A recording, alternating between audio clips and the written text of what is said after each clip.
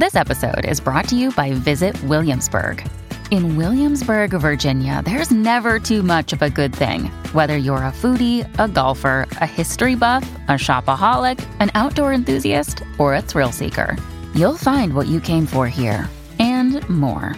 So ask yourself, what is it you want? Discover Williamsburg and plan your trip at visitwilliamsburg.com. Big stories, big guests, the big picture.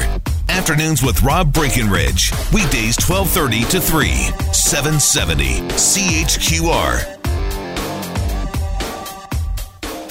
So like most of you, I'm working from home. And like a lot of you parents, you got the kids at home as well. So I got my two kids here, my daughter in grade 12, son in grade 8, and they're, well, to be honest, I'm not totally sure what they're doing at the moment. But hopefully, doing something productive. There is now schoolwork that they're expected to do, and so that's good.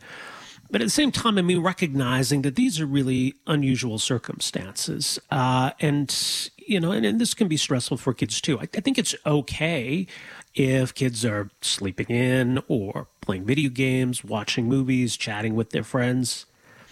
Right. I still think there's a need for some structure. If there's an expectation that some schoolwork gets done here through all of this, then certainly it's reasonable to have that expectation. But I do think, and it speaks to an interesting piece our next guest wrote, that we can relax a little, that we don't need to, I don't think, structure every minute of every day for our kids as we try to get through these very unusual circumstances. But joining us on the line here this afternoon is Lenore Skenazy, president of Let Grow, a nonprofit foundation promoting childhood independence and resilience. And of course, Lenore, the founder of the Free Range Kids movement.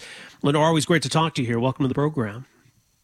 Thanks. I'm delighted to be in your basement, I guess. I almost wish you were at Zoom and I could look around. It's actually been really fun to see where people live with all of the Zoom conversations going on. Yeah, and it's definitely been an interesting experience thus far.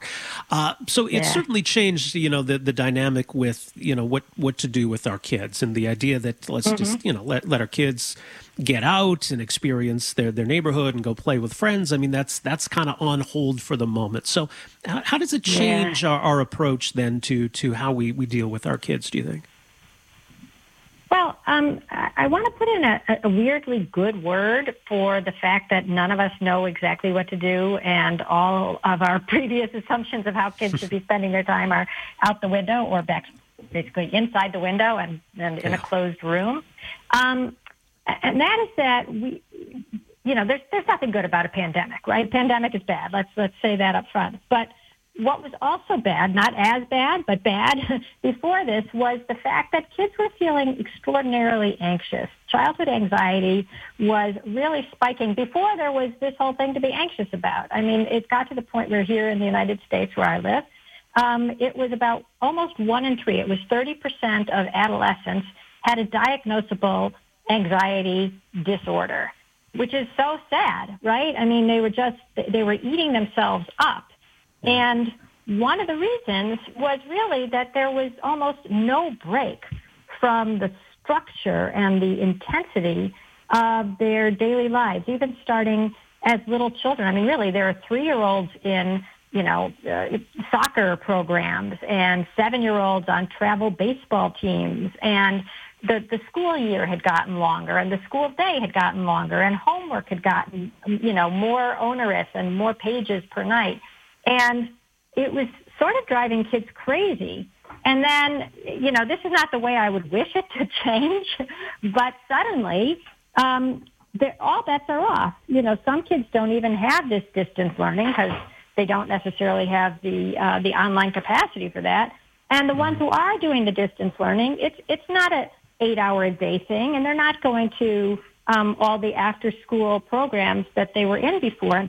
And I'm sure they miss them. I'm sure they miss their friends.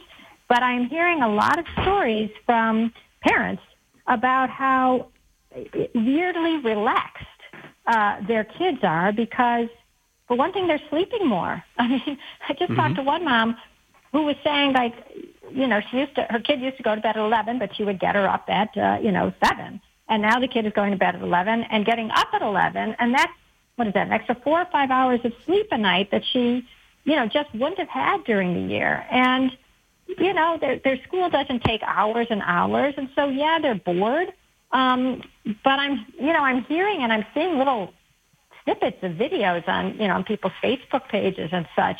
Now my kid is, writing poems or drawing. And of course, there's a ton of time on video games, which I don't think is bad, because a lot of that is social time too. But then the kids get bored with video games and then they have to find something else to do. And it sort of reminds me of, summer from when I was a kid, except that it's all indoors. But the day stretching out before you without a whole lot of expectations or pressure is just this giant social experiment.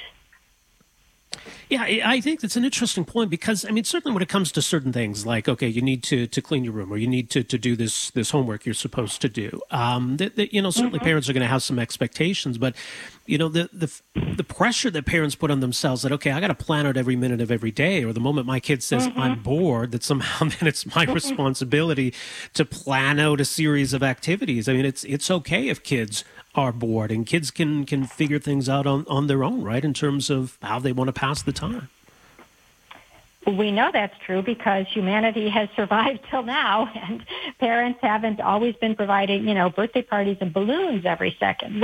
What was strange with, sort of the run-up till now is how filled every second of the day was. And, to a certain extent, it got kids used to having somebody else in charge, right? It was the teacher, it was the coach, it was the parent, it was the tutor, it was, the music teacher. And when I was talking about those rising anxiety levels earlier, one hypothesis about why kids were so anxious is that we all feel anxious when we don't feel like we have any control over our lives, when we feel like you have a boss and they're micromanaging you and they keep looking over your shoulder and they're checking what you're doing and they're nattering on, and you just don't feel like you can do something on your own. And in a way, that was childhood, right? It the teachers were, you were in class and you were expected to do the work and you were graded and you were compared, and then you went to a sport and there's a coach telling you try that again, and okay, we're going to call that an out, and it's time to end the game and you're supposed to bring the snacks, and it was just a lot of micromanagement of their daily lives. And I'm sure that they're not as resourceful as somebody in 1822 if you gave them an afternoon, because of course our kids have gotten more used to being in these programs, but they do have the capacity to start figuring out stuff that interests them. That's why oh my God, have you heard about all these people playing board games? Everybody is going dusting off their Monopoly games and playing them again. And there's just sort of a, it's weird. You sort of can't breathe the air because of the virus, but you can breathe indoors because, you got a little downtime. And there are kids who are bickering, of course, and it doesn't mean that everything is sunny and perfect indoors. But one of the other things that I've been hearing from parents is that one of the things that made life so tense before this is just that there was almost no wiggle room. Like you had to get the kids up early because they had to catch the bus, and if they didn't catch the bus, you'd be late to work. And if you were late to work, then you'd have to stay late. And then you had to make sure that the babysitter or, that somebody got them picked up, or that they stayed for the after-school program. And if the kid was sick, all bets were off. And so everything had to be done so just with such an eye to the clock that a lot of times parents wouldn't let their kids do things that the kids were capable of. The kids are not going to be asked to, do the dishes or clear the table or the laundry because, come on, we got to get it done. I'll just do it. And now there's time, Yeah. and you have bored kids and you got a lot of time. They can do the dishes. They can clean up their room. I've heard of cleaning up of rooms. Actually, my own son cleaned up his own room where he lives away from us. That was a revelation. So it's just a new schedule and a new structure to kids' lives. Right. And it's okay if each day doesn't have a full routine, doesn't have a full structure, right? And because I get the sense what I'm saying, there's parents are feeling guilty, they're feeling pressured, that they don't have every day planned out, right? Oh, yeah. I would say the guilt, telling somebody don't feel guilty doesn't stop them from feeling guilty.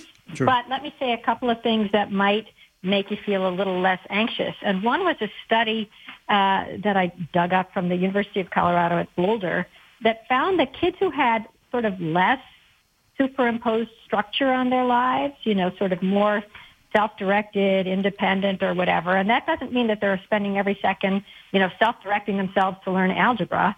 It could be playing games or, watching YouTube videos or whatever.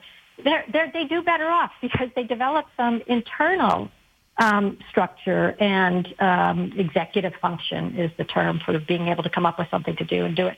So don't feel like, that you didn't make this into, an important, perfect, structurally sound, educationally enhanced day. There's nothing that kids do that they don't learn from, even when they're playing. Why would people play video games if it wasn't a little bit hard, right? It has to be a little bit hard to even engage you, because if it's grown-ups don't like playing Go Fish, right? It's just boring. Everybody's the same. They want something that is a little bit tricky so that they can master it and move forward. That's the whole beauty of a video game, is that you get better and you go to different levels. And so even if they're playing video games, and especially if they're playing them with friends and joking and strategizing and meeting new people and cooperating, that is not stupid wasted time that's going to mean that your kid is going to fall behind and never get to university or never get a good job. First of all, everybody's in the same boat right now. And secondly, they are learning. Anytime you're playing, you're learning. So it's not a waste. Some great points. Much more at letgrow.org. Lenore, I always appreciate chatting with you. Thanks for making some time with us here. Oh, thank you, Robin. Good luck in your bunker. I appreciate that, Lenore. Take care. There you go. Lenore Skenazy, president of Let Grow, letgrow.org, the website for the foundation. You can also read her this week. She got a piece at Reason.com, Reason Magazine, just about saying, hey, it's okay. It's okay if you don't have every day fully mapped out for your kids. And just, relax a little bit is her advice. Obviously unusual circumstances, and we're not used to having to deal with this. I mean, we're used to summer when kids are off school, but you can just kick the kids out of the house in the summer. Get out of here. Go find your friends. Go do something. So that's what's different now. I mean, the weather outside today, too, is another reason why it's difficult to send your kids outside. But obviously, in this kind of a situation, it's all about staying inside. And the kids are kind of socially cut off from their friends. So if they're doing some gaming with, their buddies or whatever, okay, that's fine, isn't it? Right? So again, we're into this period now where there's supposed to be some formal kind of structured remote learning happening. And, certainly I think there's a need to make sure your kids are staying on top of that, as much as is reasonable. But yeah, we don't know what things are going to look like a few months from now or the rest of this year or into next year. And, once we start to get back to normal, maybe we'll all become kind of like helicopter parents. Where are you going? Where were you? Who were you with? What was going on? That's all still to come. But yeah, if your kids are safe and they're at home and they're sleeping in a little bit, staying up late watching a movie, playing some video games, it's okay. It's okay. But, there's still going to be other opportunities through the day to have them doing more productive things and, also to allow them to show a little more independence in what they can do, as Lenore says, whether it's doing the dishes or helping make supper or cleaning up. Anyway, 403-974-8255 is our number here, 974-TALK. Back with more right after this. Afternoons with Rob Breckenridge, starting at 12:30 on News Talk 770 Calgary.